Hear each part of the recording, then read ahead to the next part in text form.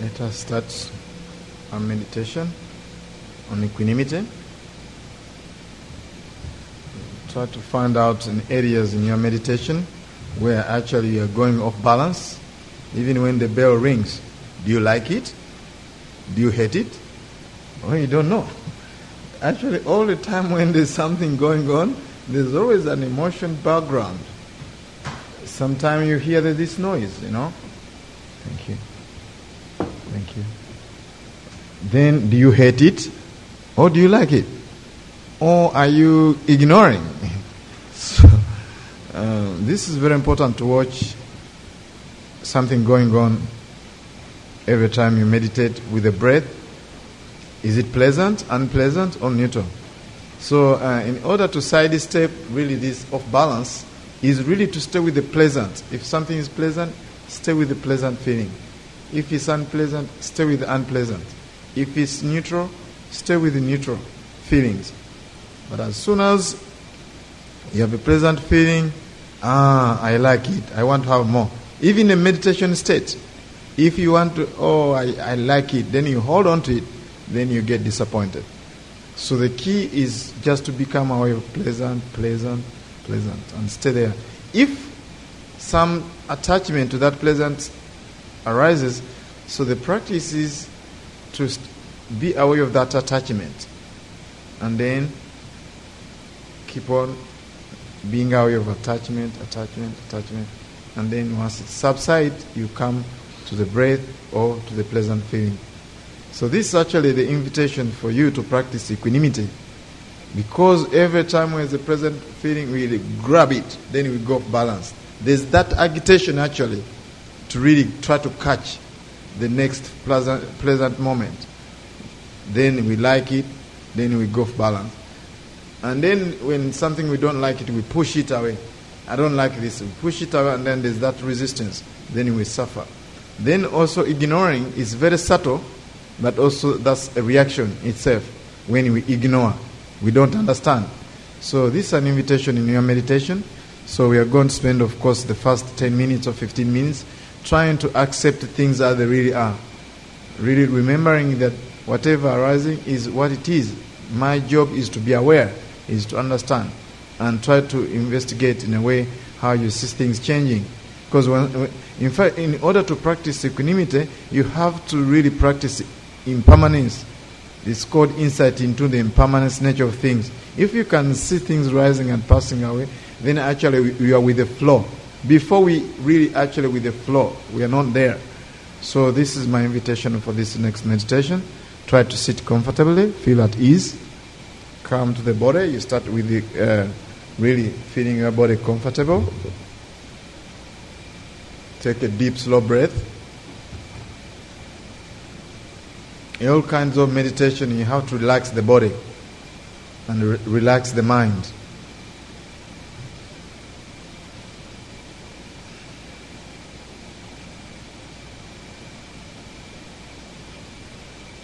Then you can reflect along this line, may I accept my life as it is? Most of the people live their life in self-denial. They don't accept life as it is. So if you can remember this phrase, may I accept my life as it is?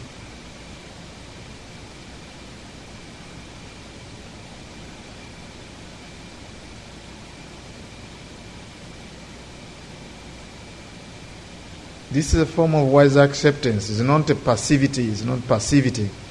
It's really actually having some understanding that there are parts of your life that you need to accept, like aging, death, sickness, pain.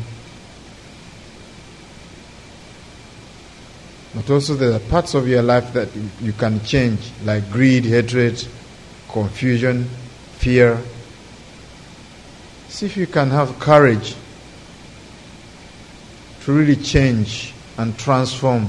Instead of deforming, you can transform your life. And see if you can have some wise discernment to know things that you really can change and things that you can't change.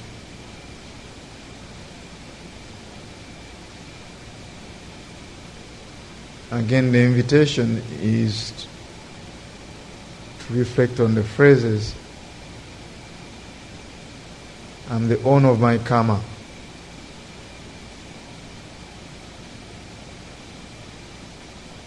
I am the owner of my karma.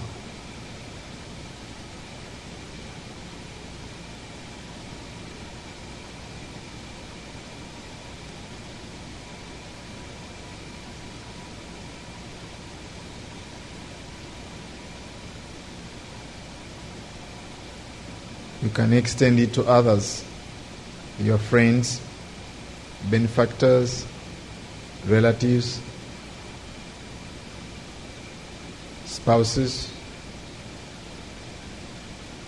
included together, not singling out.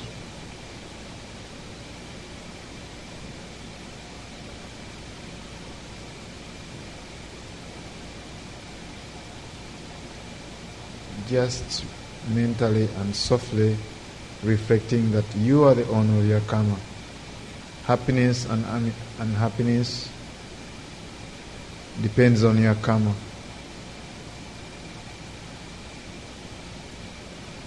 Not my wishes.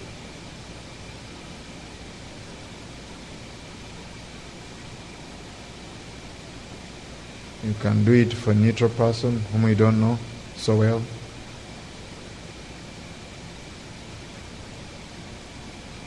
To a difficult person.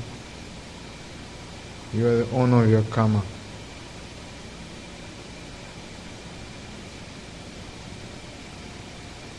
Happiness and unhappiness depends on your karma, not my wishes. And then to all beings are owner of their karma. Happiness and unhappiness depends on their karma and not my wishes.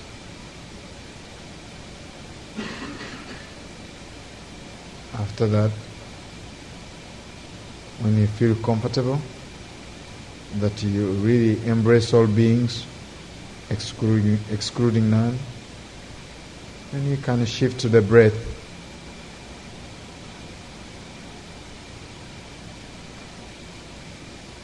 Observing the breath with that spaciousness, that awareness, and whatever comes, allow it that space. Allow everything to dissolve and appear in that spaciousness.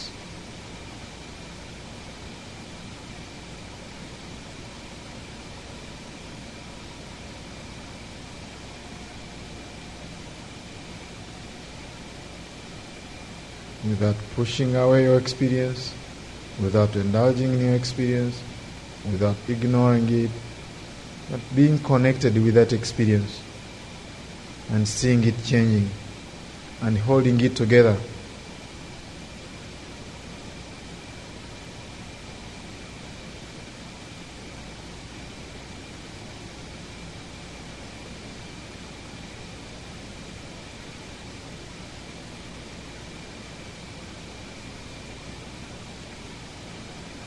See if you can sustain your attention from the beginning of the breath, in-breath, to the end of it.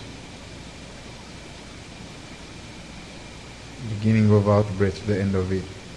Or the rise and the fall of abdomen. Wherever you observe the breath, without making it longer, shorter, but just observe the breath as it is, as it presents itself.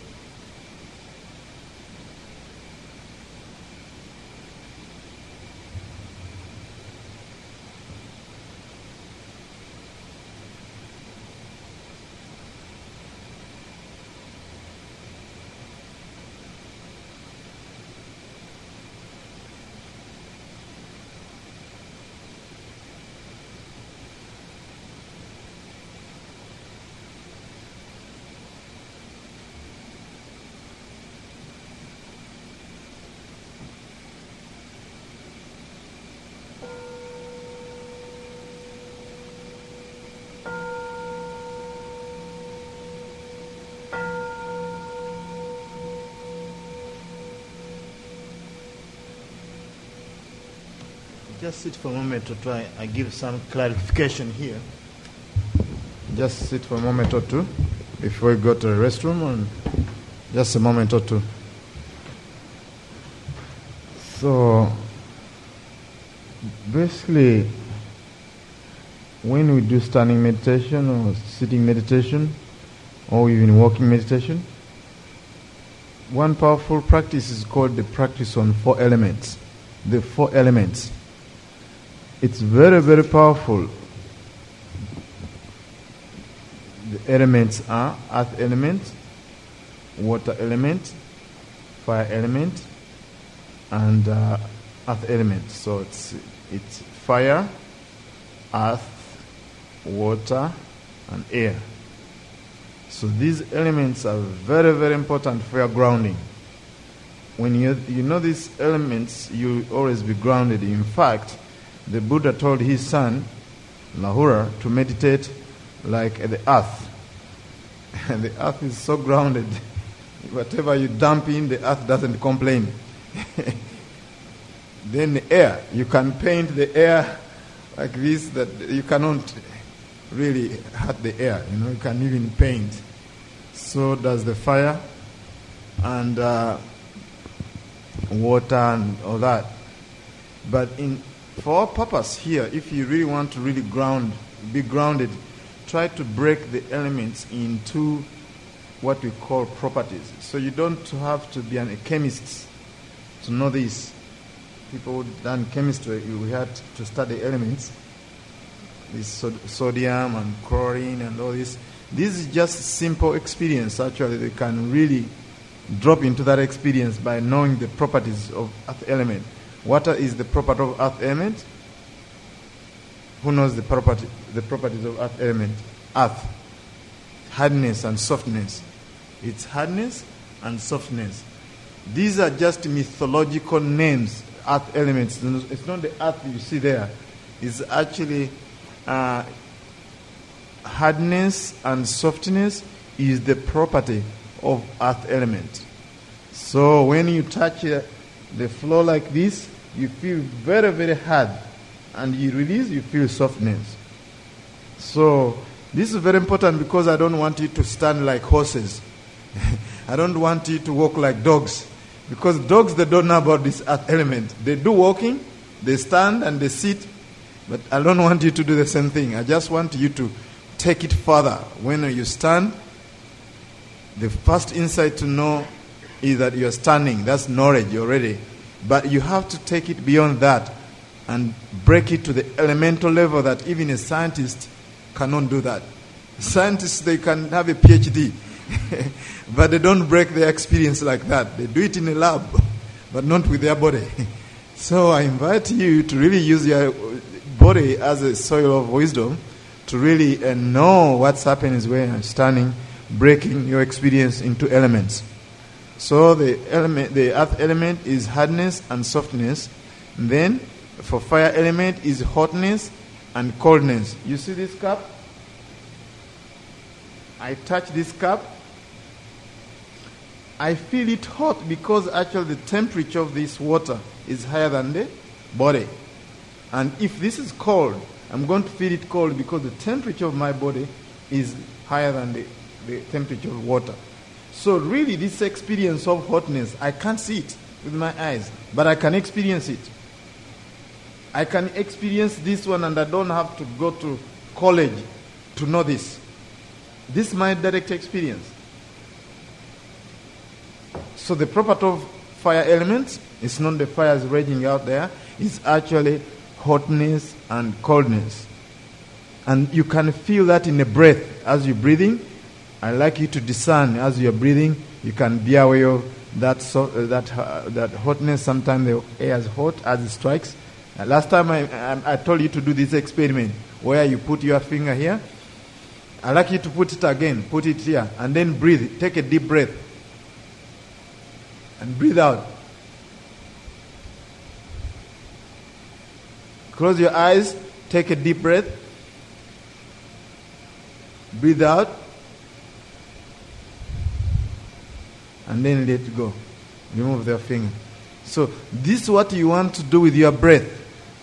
So whenever you are mindful of the breath, see if you can discern that warmth is very, very subtle. Then you are meditating on 4 elements.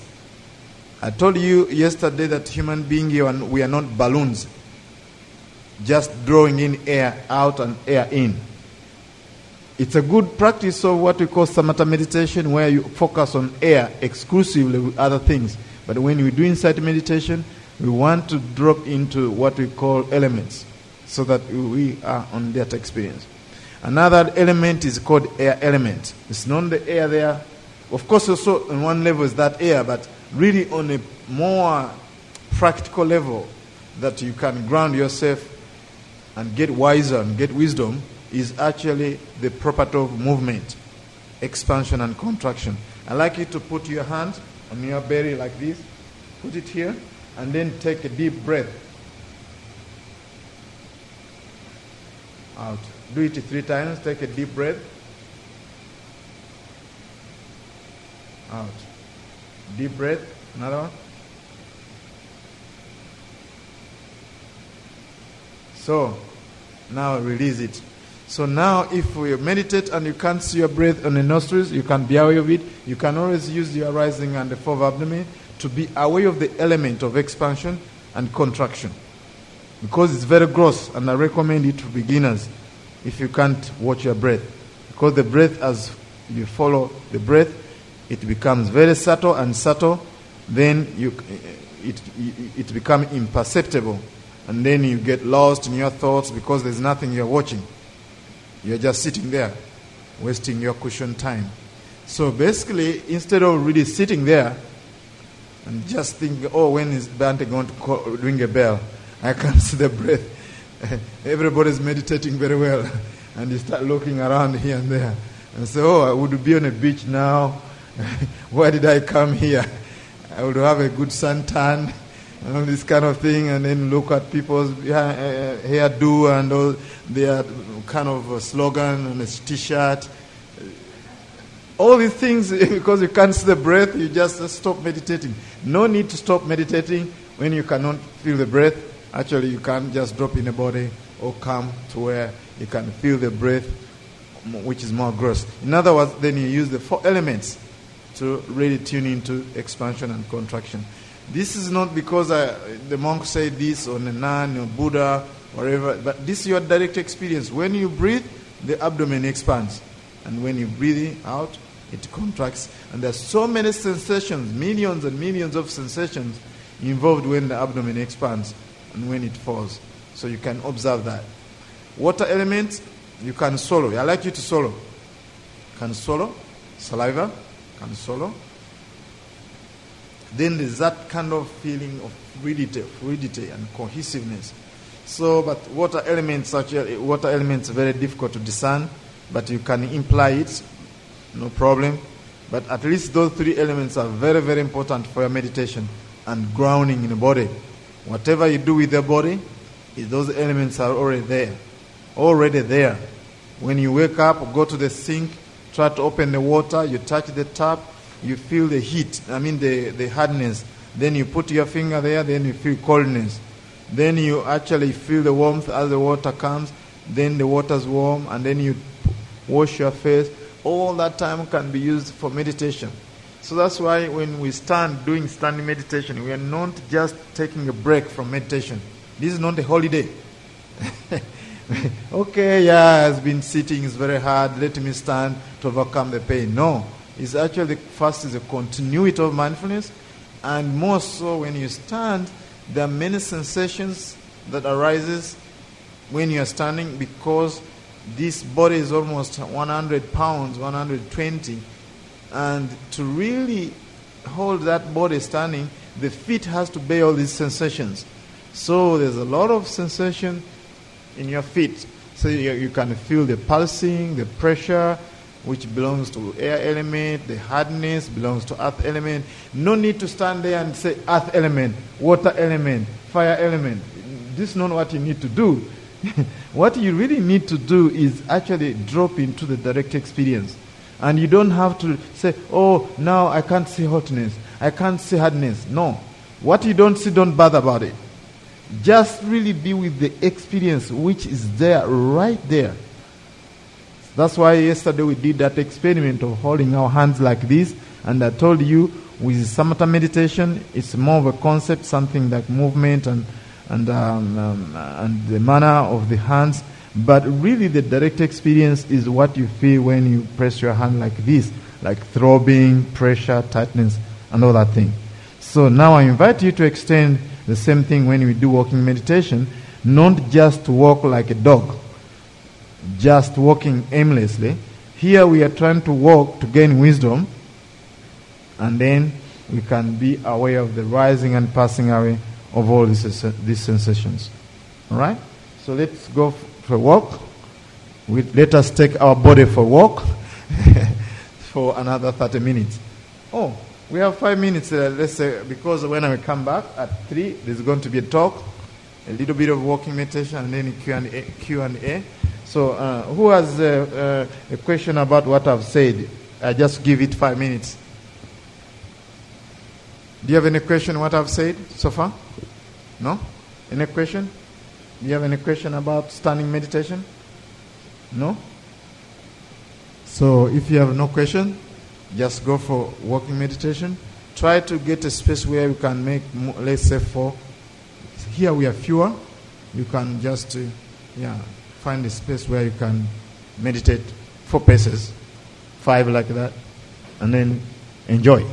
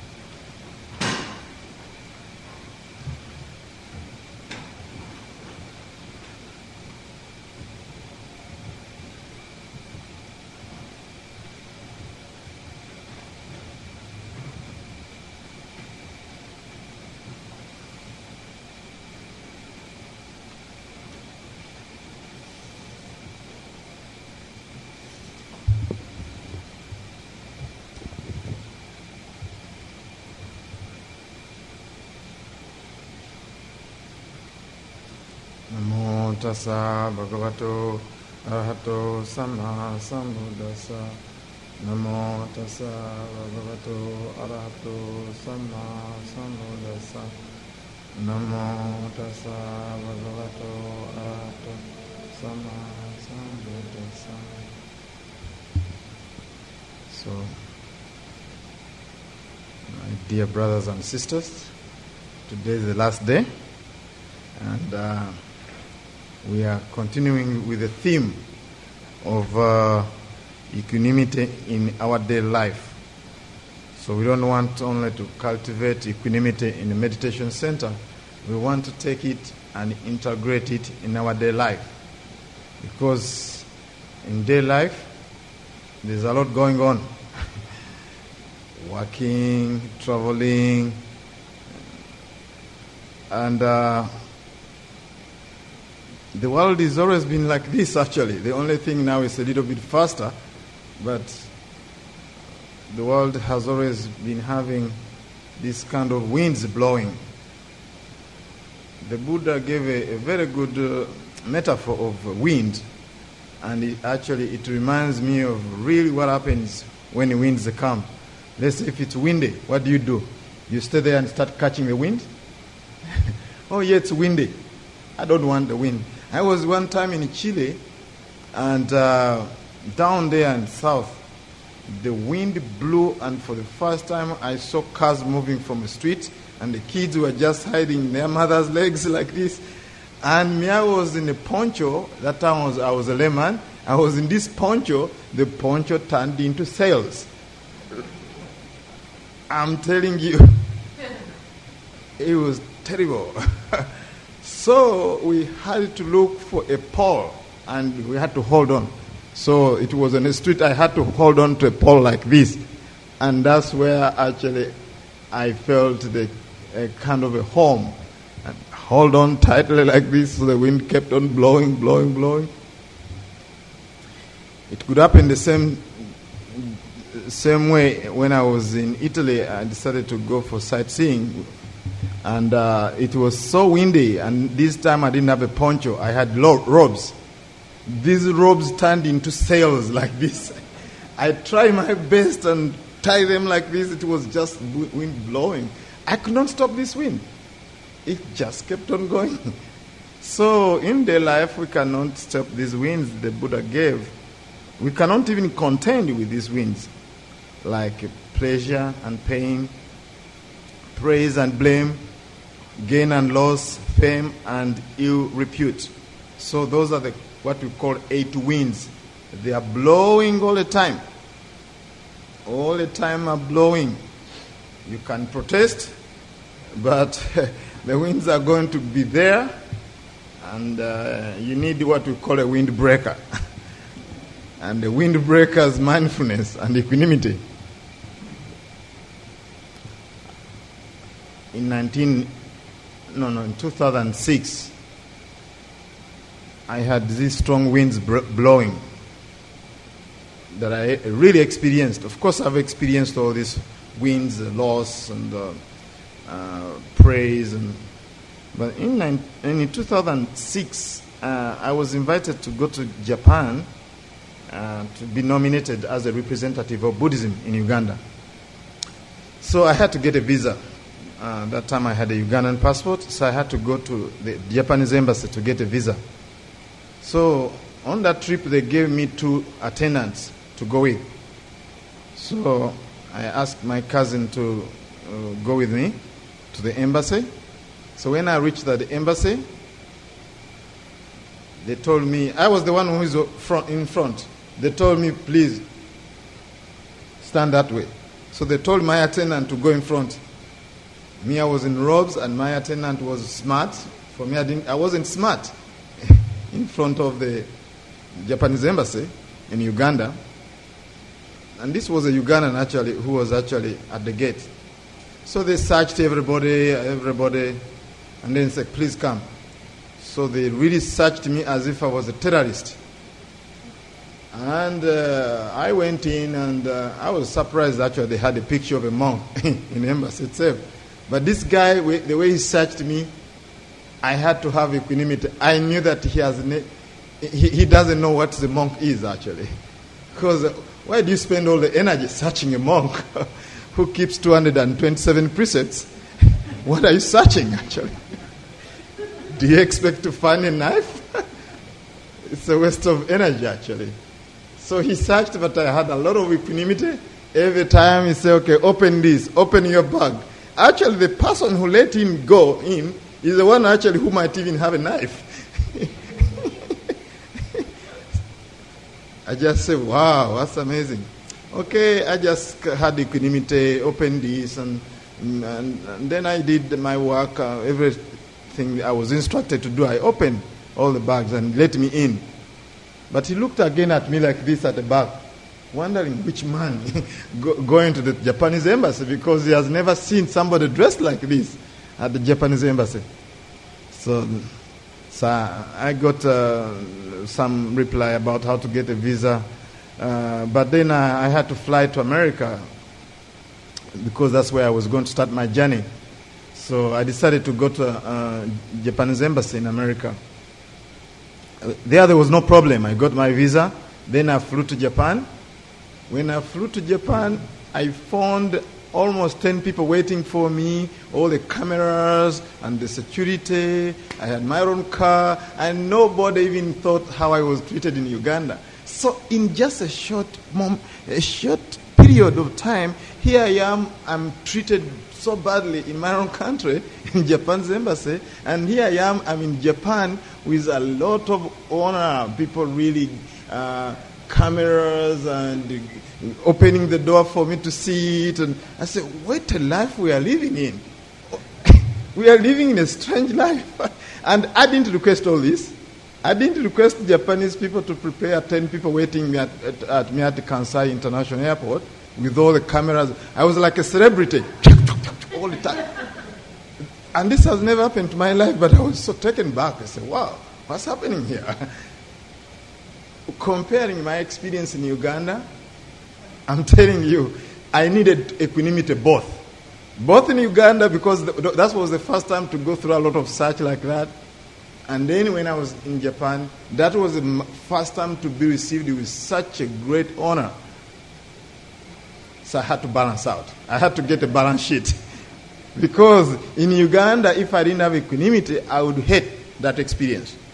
And in Japan, if I didn't have equanimity, I would get so much attached to it. And that will create a problem whenever I'm searched so much. So since I had equanimity, so then when I was coming from Japan, I landed in Los Angeles. In Los Angeles, they saw me bundled in bed sheets like this. And then the people start searching me. And then they ask, why are you searching him? These are the security people. Why are you searching him? Oh, he's a bulk item. Bulk item. That means I have so many clothes on me, so they don't know what's inside. You think I'm a bulk item? So actually this guy went back and forth.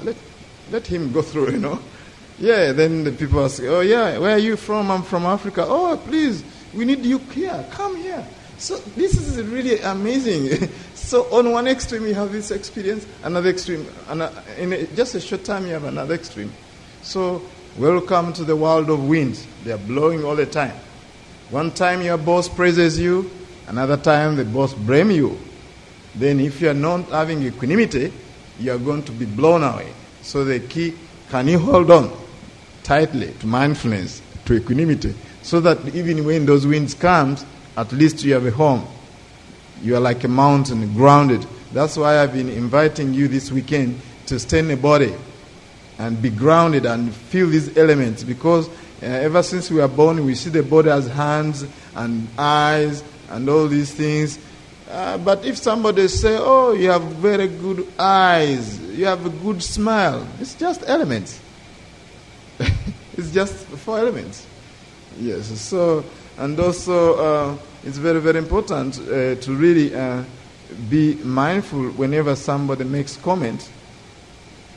Because somebody can say, oh, I like your hairdo. Another person say, I don't like it. and then you're going to break apart. People are going to spoil your day if you depend on externals. So if you want to spoil your life, or make your life dependent on externals, on the wind, you are going to suffer a lot. You're not going to experience happiness, inner peace, let alone liberation. So you have to really depend your life on an internal strength of what's going on internally here by being mindful of whatever's arising in your experience and see if that creates happiness for you.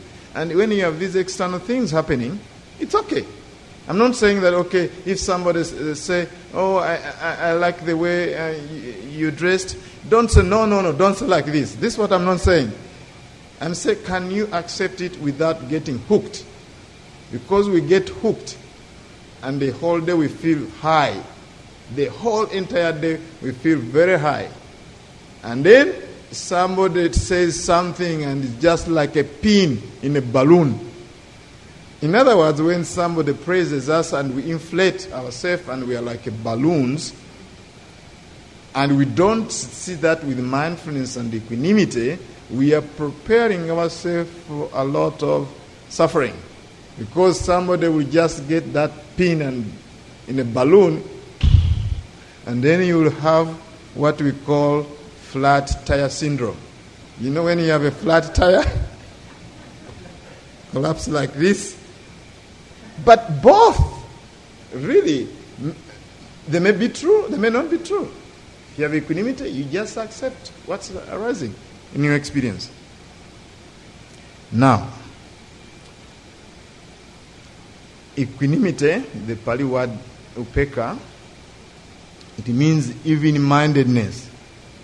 It's also in Buddhist psychology, where actually you have what you call a balanced mind. A mind does not go to extremes.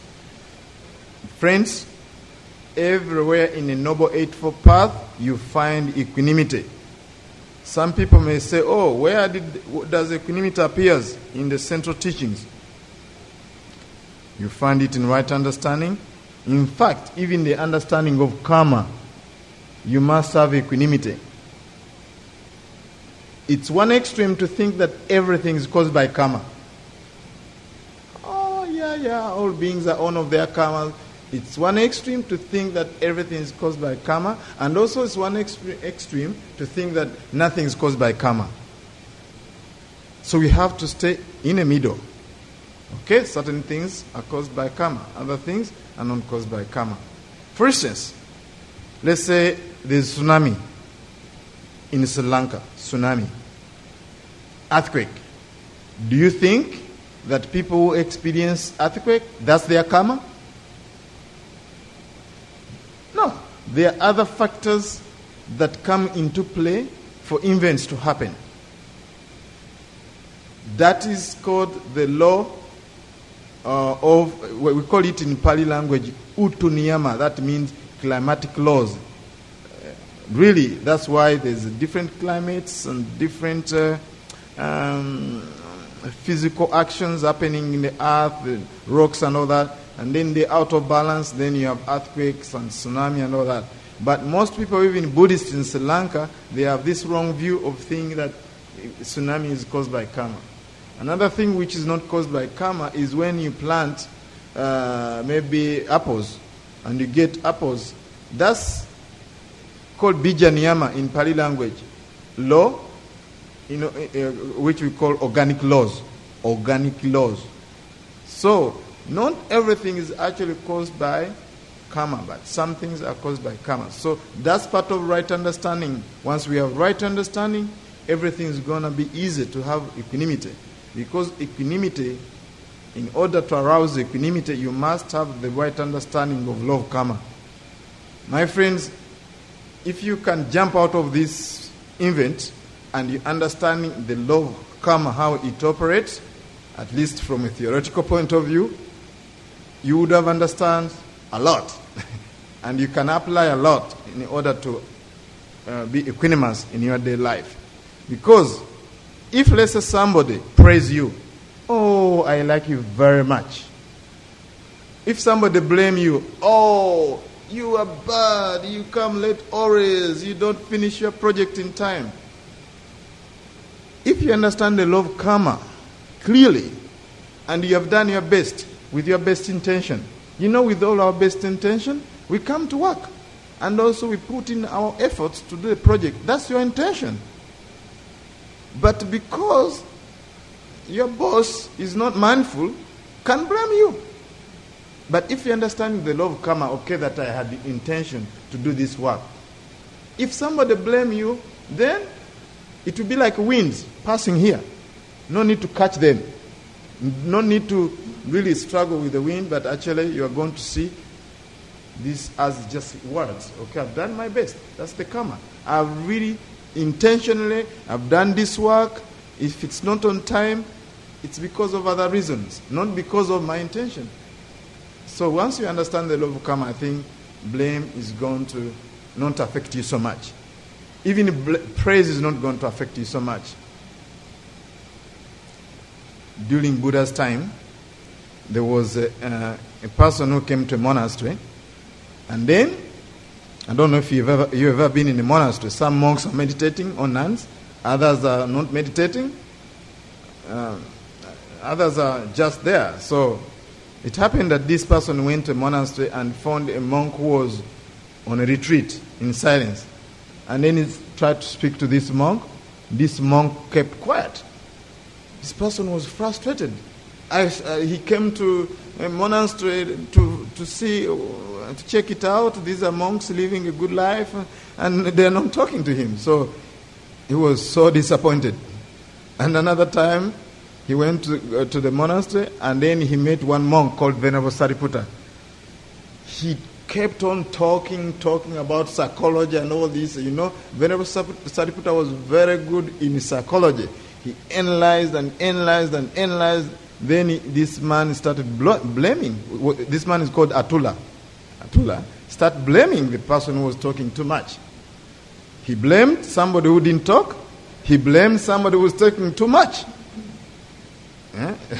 Talking the legs of the donkey. Really talking a lot. Now, another time, he went and found Venerable Nanda. Venerable Nanda was very skillful. He was not talking too much, and he was not silent. He just spoke the right thing, but a little bit sketchy maybe. And then he blamed Venerable Nanda. You are the personal assistant of the Buddha. How can you talk like this? Then they went to report the Buddha. Why these three people? One didn't talk to me, another one talked too much, another one talked in between. How can they treat the teaching like this? Then the Venerable Buddha said, in this world, nobody is beyond blame. Nobody is beyond blame. Even Buddha was blamed. So this is a good lesson for us. If somebody blames you, you should know that nobody is beyond blame. More so, you have to understand that when you understand the law of karma, it doesn't matter when people blame you. Really, it boils down to that fact. Nobody really... if somebody blames you, it's your karma, really, that matters a lot, not their words. In fact, if somebody blames me and I know I did my best, every time they talk to me, I just become a way of hearing. They blah, blah, blah, hearing. Instead of catching the words and then acting on it, and then you spoil your day. In fact, if you look at it really, sincerely speaking, if you look at what's going on, is hearing. Human beings have developed something. I read it in a book called The Buddha's Brain. Yeah, Buddha's Brain. It's my favorite book. Even if there's no space in my suitcase, I sneak that book in. Because for me, it's really amazing how it brings out all these neuroscience things, So, in that book, they say that 50,000 years ago, we developed some habits. That these habits were very important for our survival. The first habit is looking for food. So we had to look for carrots, searching. So we have to approach things. Every time, whenever, we have to develop that skill of approaching, looking for food and all this. That was something that helped us to pass on the genes by really reaching out, indulging, and all these things. So this is very important, evolution-wise. Then there's another skill we developed, is avoiding wild animals, because we used to live out there in the wild. So we had to develop a skill of avoiding. Well, this was very good for our evolution. When it came to the present time, we extend the same skills. We don't have to hunt for carrots. We don't have to really look for carrots and hunting. All what we have to do is to go to the supermarket and buy our food. And we don't have to avoid the kind of dodge lions and all that. Do you dodge lions on your way here to Queens and all that? No. But I'm telling you, we have carried forward these skills.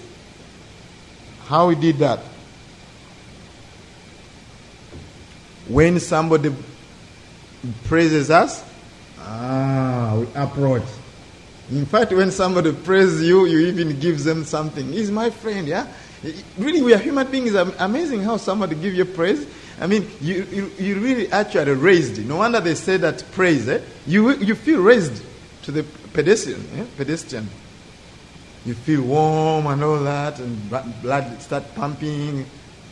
And then once they blame us, we try to avoid. We try to avoid that. We go at all costs to avoid somebody who has blamed us. We are going to hate those people the rest of their life. You write them off. When you're passing them, you just look this way. You don't want to look at them. But this skill, we actually got it from many years ago. But we actually carry it in our day life. But in day life, this doesn't help us at all.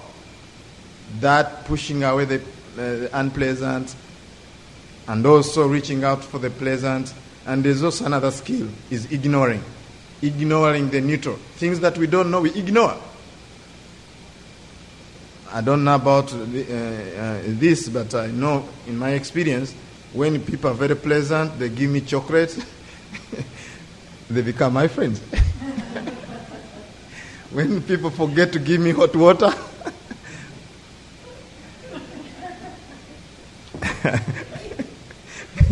I don't say I hate them. In your life, I want to observe people who actually don't do what you like, you hate them. The people who irritate you a little bit, you will start having aversion toward them. And people whom you don't know, you pass, they come to pick garbage and bring mail, so they are strangers. So in our world, we have strangers, we have friends, we have enemies. But do you know why we have all those people? It's because of our tactics. Trying to approach the pleasant, try to push away the unpleasant, and try to ignore what we don't know. So I invite you, if you want to be to have equanimity in daily life, see areas where you are trying to push away the unwanted, things that you don't want. Can you be interested then to reverse that pushing away? Then see things that you are indulging in something, trying to reach away, try to reaching something. So can you step back and simply be aware of the pleasant without really reaching out? And also think that you try to ignore. Try to really have some understanding. And it's very, very important. Yesterday we navigated very well about how to deal with difficult emotions using mindfulness, acceptance, and investigation, and try to let go our wrong views around the experience. You have to use this if you want to carry this teaching in your daily life. Because if, let's say, pain arises, let us take the wind of pain when it arises, and you try to push it away, what happens when you have pain and you try to push it away? Huh? It gets worse. What happens when you change your posture? Let's say I have pain and just change my posture and go there. Huh? So actually, when you have this kind of tactics that we get 50,000 years ago, and you bring it to pain, you are going to cultivate the three unwholesome states of mind that are going to throw you off the balance. You think that you are in a new posture, but actually you are off balance.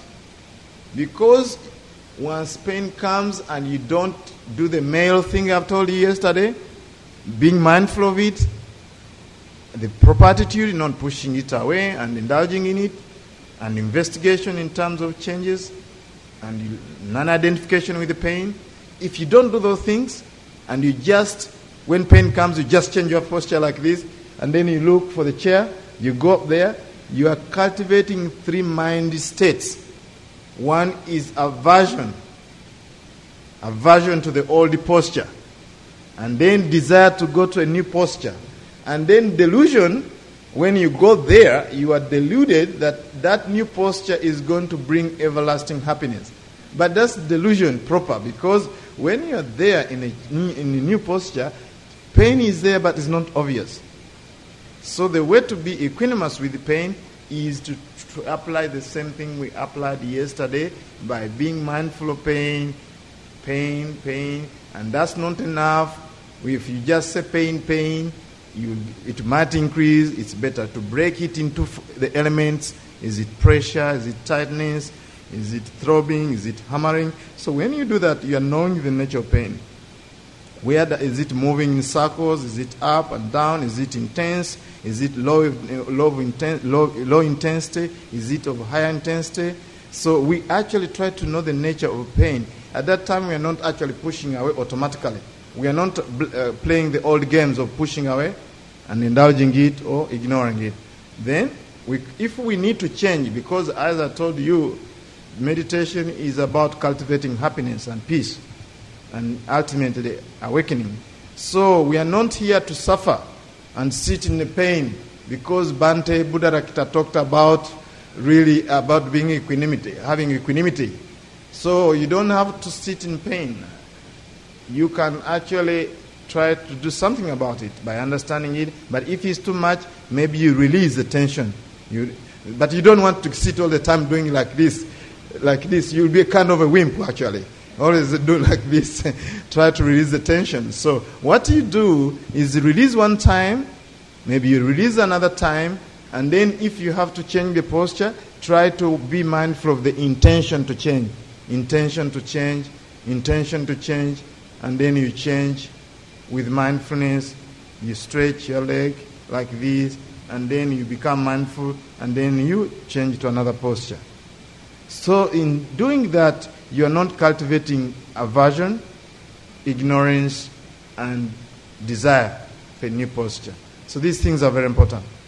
Now, the proximate cause of equanimity. How equanimity is going to rise is having right understanding of the law of karma. I don't know how long it's going to take you, but the more you're understanding the law of karma, the more you are going to have equanimity in everything that happens in your daily life, whether it's a loss, whether it's a gain, whether it's blame, fame, and all these kind of things. Now, the reflection that you have to do is fivefold reflections that you have to do. And even we are recommended to do this on daily basis. Every day you have to repeat this if you want to have equanimity. This is the reflection. I'm the owner of my karma, heir to my karma, born of my karma, live related to my karma, supported my karma. Whatever good or bad I do, that one I'll be the heir of my karma. 5 reflections that you have to do in daily basis. This is going to help you to have equanimity even in the face of death, even in the face of all suffering. Once we do those 5 reflections. 1, I'm the owner of my karma, heir to my karma, born of my karma, supported by my karma, related by my karma. That's 5-fold reflection. Whatever good or bad I do, that one I'll be here at my karma. No, now people own things. Right? People own things. They own cars, they own family, they own everything. We are going to discuss together what happened when, let's say, you are sick. Let's say if you own money in a bank. When you go to the hospital, you can go with your money. I just want to imagine, I'm just bringing a scenario. When you go to the hospital, you go with your money, isn't it? But don't imagine this because you're not yet dead. But people are dead. Money can go to the hospital, friends can go to the hospital, relatives can go to the hospital. But when you die, money cannot go to the grave. Friends can go to the grave. Relatives can go to the grave. Now, what happens beyond the grave, there's something that goes beyond that. Even if you have a very good friend, I'm telling you, they don't go with you beyond the grave. What really goes, and don't put that in your throat. I'm not forcing this in your throat. According to this tradition, is what really goes. It's an invisible force, which we call karma. Because whether you are intending to go to heaven for a transit, when you have a transit, as I talked about, there's a transit. That's what goes on. Don't ask me where it's hidden, whether it's a nose. It's a potential. Karma is a potential that you cannot really destroy it, whether you bury or cremate. It's the potential to bring good results.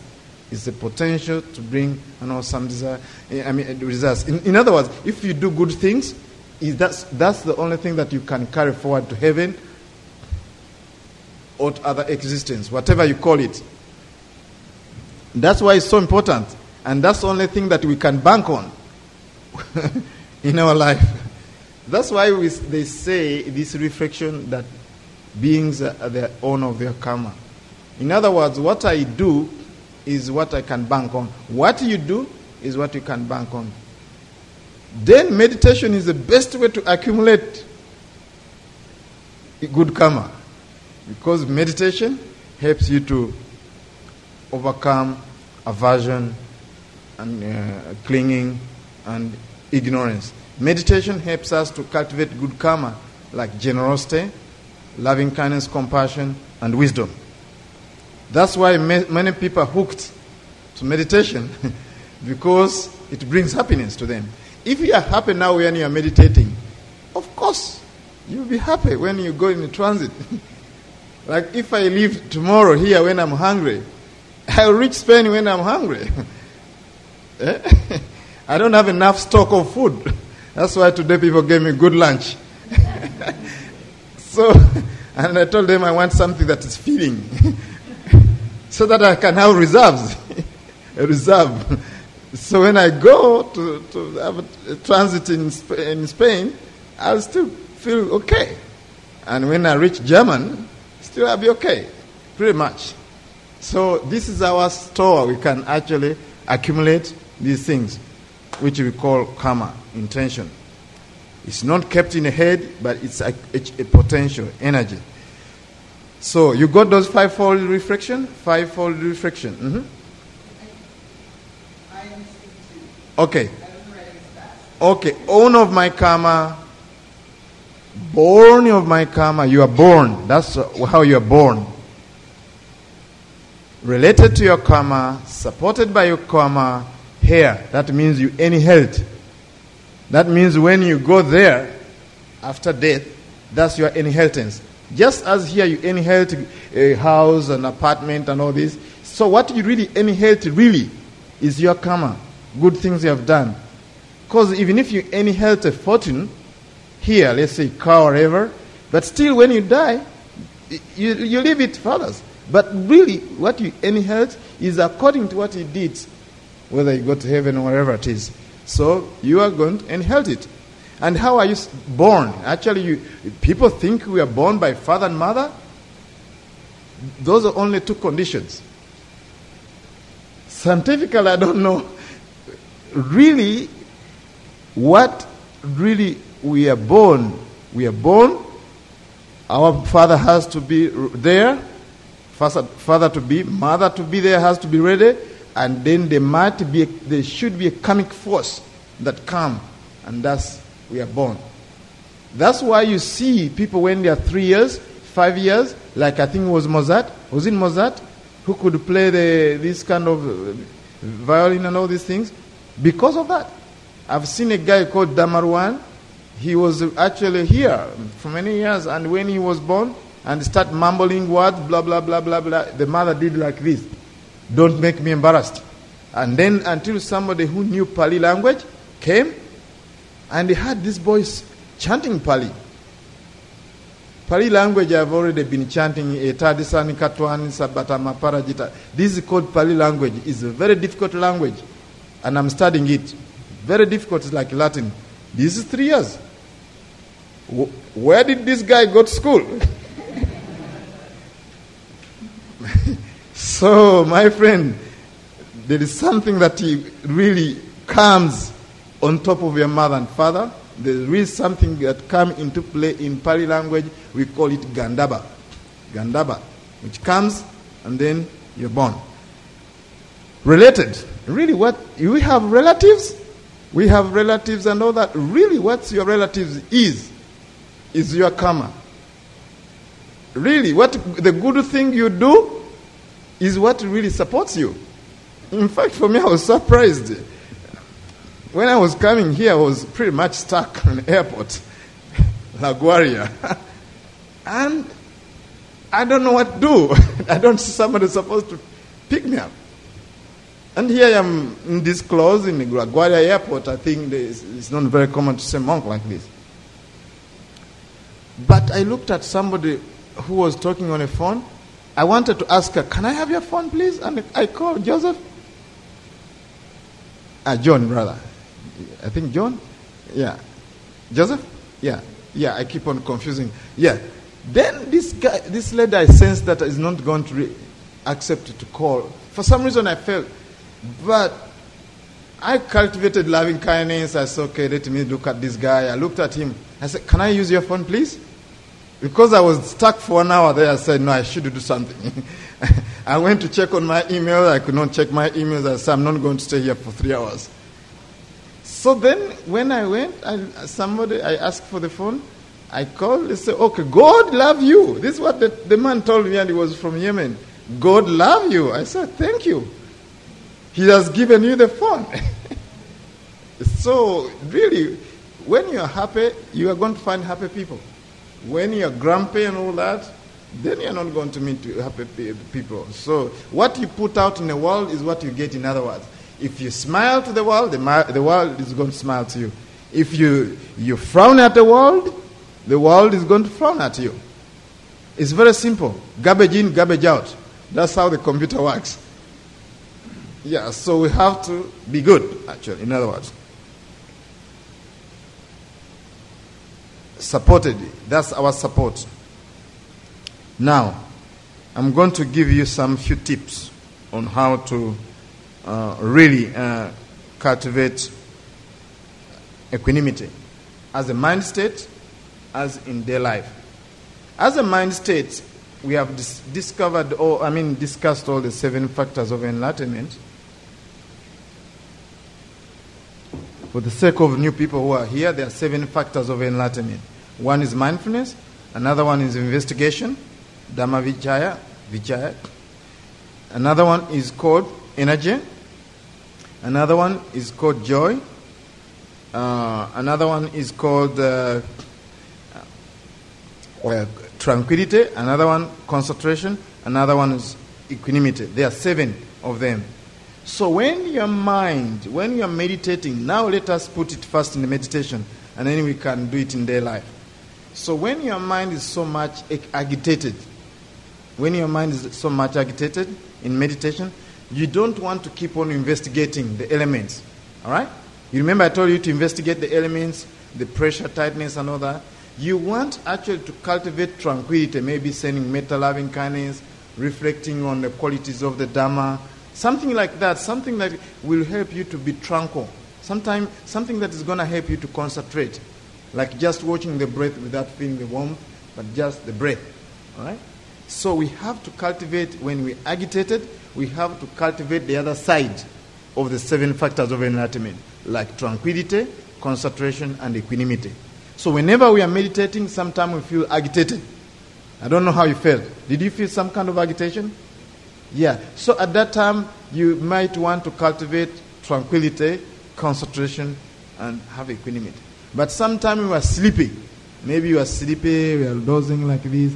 At that time, you want to cultivate the investigation factors of enlightenment, investigating the elements. Is it rising? Is it passing away? Remember when we are doing standing meditation? That's called investigation factor of enlightenment. That's what we are doing actually. Did you know that? Maybe you think that Bhante Buddha was trying to say something foreign. But actually we are trying to use the investigating factor of enlightenment to investigate, because all these factors of enlightenment have to come together. So when we investigate, what comes of our investigation is gladness.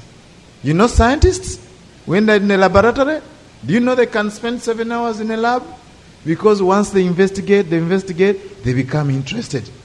There's joy. And when they have joy, more energy. They keep going. And then that's where we get joy, factors of enlightenment. So we have to balance. Even during meditation, we have to find out, are we down? When we are down, bring in other factors of enlightenment that can help you to boost up. Like investigation, effort, joyful effort. Somebody was here. Where is he? Joyful effort. Yes, joyful effort. He has disappeared. So you have to actually bring effort, energy. Now, in daily life, what is going to help you to have equanimity, don't get attached to living beings. Getting attached to living beings, that's a good recipe for suffering. I'm not saying don't love anybody, because most people think, okay, we're not supposed to get attached to beings. How can we love them? We have studied our psychology that a baby must have attachment to the mother. Actually, that's how they can survive. Attachment, their mother. Without attachment, they cannot grow up. But of course, that is for reproduction and survival and all that. In terms of enlightenment, in our path to awakening, when we love with attachment, it gets in a way. In terms of producing and passing on our genes, it helps us, so it has its own role to play. But in terms of enlightenment and awakening, sometimes when they are attached, there's some suffering, because when those beings leave, we suffer. That's where sadness comes and sorrow, because of attachment. Even the Buddha said that from craving arises fear, from craving, passion, arises grief, from attachment arises all this what's called lamentation and sorrow. So then the Buddha say, where there is no craving or attachment, where is fear? There's no fear when you have no attachment. So fear comes from excessive attachment. But I'm telling you, there's a difference between love with attachment and love with metta. So you have to love with loving kindness. That means you have this quality of the heart that is equanimous. So you just have equanimity with beings, whether they are enemies, whether they are friends, whether they are neutral beings. You love them equally, like that. That will take time, but actually make sure that you love people at least equally, seeing beings as all. Of course, you can have a strong dose with your spouse and your friend. I'm not saying that, okay, go now to your spouse, your friend. I have neutral feeling with you. I've been on a weekend retreat. This is not what I'm saying. I'm saying ultimately we have to cultivate so that we don't have excessive aversion when people blame us And when people praise us, we shouldn't have excessive attachment. And if people ignore us, they say, what's wrong with us? You know, somebody, when he stays there and doesn't say something, when you have done good thing, you feel unfulfilled, even low esteem, you know. I mean, I've sung this song, I played this guitar, and nobody said, oh, it's good music. So we feel unfulfilled, isn't it? But what really makes us unfulfilled? It's our desire to be praised, our desire to be recognized, and all these things. Can we drop that? Another thing, don't be attached to your things. Don't be attached to your objects, cars, house, and all this. Again, I'm not saying don't clean your car. You know, some people have this extreme. There's some volunteer came to our Uganda Buddhist Center. Then they were driving this wonderful car, BMW, and I said, hey, it's full of dust. Why don't you clean it? Oh, I have to practice non-attachment. You be careful not to handle this teaching like when you handle the snake. When you handle the snake and you handle on the tail, what happens when you handle the snail on the tail? Bite you. That's why we have to handle the snake by the neck. Because though your hand is near the fangs, but the snake will never bite you if you handle by the neck. Most people handle this Buddha's teaching with its tail, and then it bites them. Instead of using non-attachment to cultivate wisdom and understanding and take care of your things and have tender care and loving friendliness, kindness to your spouse and friends, people say, I'm supposed to be non-attached. Hey, darling, honey, come for a cup of tea. No, I'm a non-attached. Oh, darling, where have you been this evening? I've been meditating. What did you learn? Non-attachment. Can I give you scrambled eggs? Or can I give you boiled eggs? No, I'm not. I have no preference. I have no attachment to anything. Give me whatever you want. That's actually misunderstanding the teaching. So, non-attachment doesn't mean detachment. Detachment is not caring. It's actually being disconnected. Equanimity, it means actually being engaged in the world. It doesn't mean actually cold avoidance. It doesn't mean no preferences. Not to have preferences, but it means wise discernment. Friends, equanimity is not indifference. Indifference can disguise itself as equanimity, but actually when we have indifference, that means we are not connected. Most people have misunderstood what freedom is. Freedom. People think that freedom is to do whatever you want, whenever you want, with whomever you want. In other words, freedom is to do everything you want. But actually, freedom is actually to be with whatever it is. And that's equanimity. So if you want to be free, if you want freedom, have equanimity, so that actually you can hold both. You can hold pleasure, you can hold pain with greater equanimity. In fact, the beauty of this that we have a teaching which is called mindfulness, because mindfulness can go anywhere. Mindfulness you can apply it to pain, you can apply it with great pleasure. It doesn't mean that when you practice mindfulness, you become mindfulness of only the pain. That's what a big mistake that people do. They meditate here, they have pain, they apply a little bit of it, and then finally they break through. Joy, delight. Today I'm going to get enlightenment. They stop mindfulness. You know, people actually go out of mindfulness when there's pleasant feelings. All what they do is actually, I've been struggling with the breath. I was mindful of the breath and I was mindful of pain and now it goes.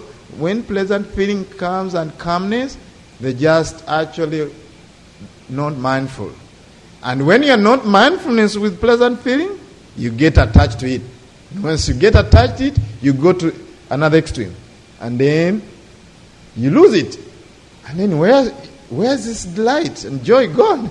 It's because you are not mindfulness to keep going. But if you are mindful of pleasant feeling and you continue the mindfulness, your mindfulness with pleasant feeling and joy and delight, then actually you are going to stay in equilibrium. You're not going to, you are going to have equanimity. You're not going to be pushed away on another extreme and start feeling pain. This is very important. In your life, we have said you have an understanding of karma. Don't get excessive attachment with beings and your things. Two more solutions to practicing equanimity is actually associate with beings who are more equanimous. Try to get friends who are more balanced. And don't associate with people who are off all the time, off balance all the time. But of course, I don't go back and then go to Facebook and actually try to kick out all your friends.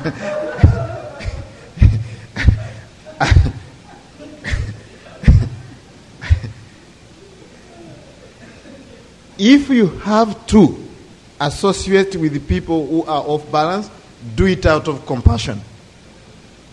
Try to find out people who are more equanimous and spend more time with them. You can tell people are equanimous. In fact, for me, I have a very beautiful analogy of an elephant in India. Have you ever seen elephants? I'm telling you, elephant is an embodiment of equanimity. The elephants, when it walks elegantly like this, it doesn't matter where there's a Mercedes-Benz, especially in India. It just throws one leg after one leg. It doesn't matter who's coming. So it just move. Whether the cars are running faster or they find another obstacle, just keep on walking at the same pace. So try to walk at the same pace. But look at the people in their life if they're paced or they're always nervous. People who are always in hurry, hurried. All the time they're hurried. I'm telling you, there are people who are always in a hurry, chronically late. Really. And those people, every time they come late, always they're in a hurry. I'm telling you, very sooner or later, you are going to absorb that. And you're going to try to find all excuse always when you are late, you're always going to find excuses. And then also you're going to start to be in a hurry and all that thing. So always people have this kind of neurotic push in the future. So try to really find somebody in your life who is more balanced. And then associate them more. And then you ask them, how come you are always calm and peaceful? They will tell you the idea. One thing which I found out how to be a little bit equanimous is always to turn my clock 5 minutes ahead. Always my clock is 5 minutes ahead. I did it on the island for 2 years because I was getting late in Africa, We don't care about the time so much. And then I started working as a scuba diver instructor with these people from Austria who were so much uptight with time. I said, you mean your life is ridden by time? For me, I was laid back. We're on the island. Enjoy, You keep the clock there. Just see the time by the sun, So, but I had a rude awakening. Every time I was getting late and I was frustrated. And I found out I was frustrating a lot of Westerners. So what I did, I put my clock in front 5 minutes ahead. I would really be in time all the time, and then I don't have to hurry and be nervous. So try to do some tactics that makes you really not always time ridden, really, by being on time all the time. In fact, there is a clock. There's a clock in the island. it's 15 minutes in front. So that's the most inaccurate clock in the whole of the world, because they put this clock 15 minutes ahead of time. That's what it has been like that since they put that clock, I think in 1940s. The student made it like this so that they're on time with their food. You know, when you're going somewhere, you always go talk, and then the time to serve the food, and then you're late. So that's the most inaccurate clock. So now you can do those kind of things. Don't associate with people who are always nervous, always time-reading. Try to balance. Another thing, incline your mind towards equanimity. That will help you. Friends, nothing's going to help you to really, really ground yourself than using mindfulness, acceptance, investigation, and not identifying yourself with that experience. Whether it's pleasure, whether it's pain, there's no need to identify with that pain. There's no need to identify with the pleasure, because that's the old games we have. Always identify ourselves with pleasure. No need to identify yourself with the praise or blame. There's one monk in Thailand. He said that whenever somebody praised them, he just put a zero after one, before one. You know what? Number one, if you put a zero before it, it's still one. But if you put a zero after one, it becomes 10. So, and then you praise another praise, it becomes 100. And then you put another praise, it becomes 1,000. He said he played with this mathematics. He said that every time there's a praise, you just put that before, not after. So, hey Bhante, thank you for a nice Dhamma talk. Before one. Zero before one. Then it's a Dhamma talk. It's a Dhamma talk. I just see this as a Dhamma talk. And you blame me, Bhante, you forgot to sub out to this in your Dhamma talk. You blame me about that? You think I'm going to buy into that? No, I just put a zero before one. And if you keep on putting zeros after one, you'll get 1 million blames and 1 million praises. Have you had 10,000 sorrows and 10,000 joys? Is that putting too many zeros on joys and sorrows? What about stay with the joy? Just this joy. This is the sorrow. In fact, many arrows we shoot ourselves. Gain, you gain money, but really, if I have spiritual gain, that's the best thing I can do. When I have spiritual gain, like mindfulness, ethical conduct, loving kindness, these are things that you need to gain. All the things that you gain in this life, you're going to leave them. But you will go with your gains, spiritual gains. Losses, you can make losses, but if you lose wisdom, you are going to lose a lot. Friends, I think this is enough for today. We go for the question and answer session, but I hope you can apply so much in your daily life. And I've asked a question: what does it mean to be awake from moment to moment? To be awake is to not to have dreams, because people have dreams. Oh, may I have pleasure? May I retire and go to Florida? If there is any joy and happiness to take place, it's right now. Maybe under your nose, in your breath, or under your feet. There's a Chinese saying that says that even 1,000 miles starts under your feet. My friend, awakening is not tomorrow. If awakening is to take place, is today, under your feet, under your nose, when you have equanimity. Thank you very much for listening. Let us sit for a moment or two.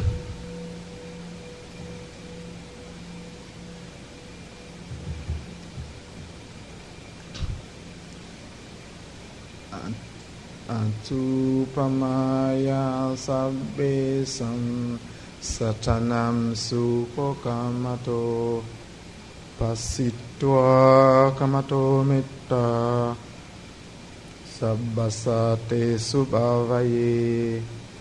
Having seen that all beings, like oneself, have a desire for happiness, one develops loving kindness, compassion,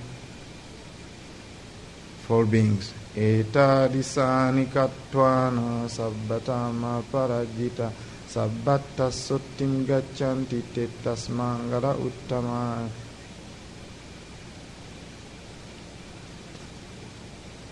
A mind undisturbed by winds, the 8 winds, is secure, is sorrowless, and is not grief-stricken. This is the greatest blessing. I offer this for your reflection.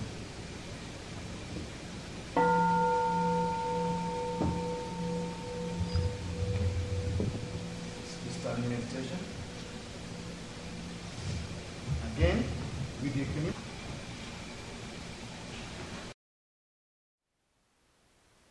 Thank you for listening. To learn how you can support the teachers and Dharma Seed, please visit dharmaseed.org/donate.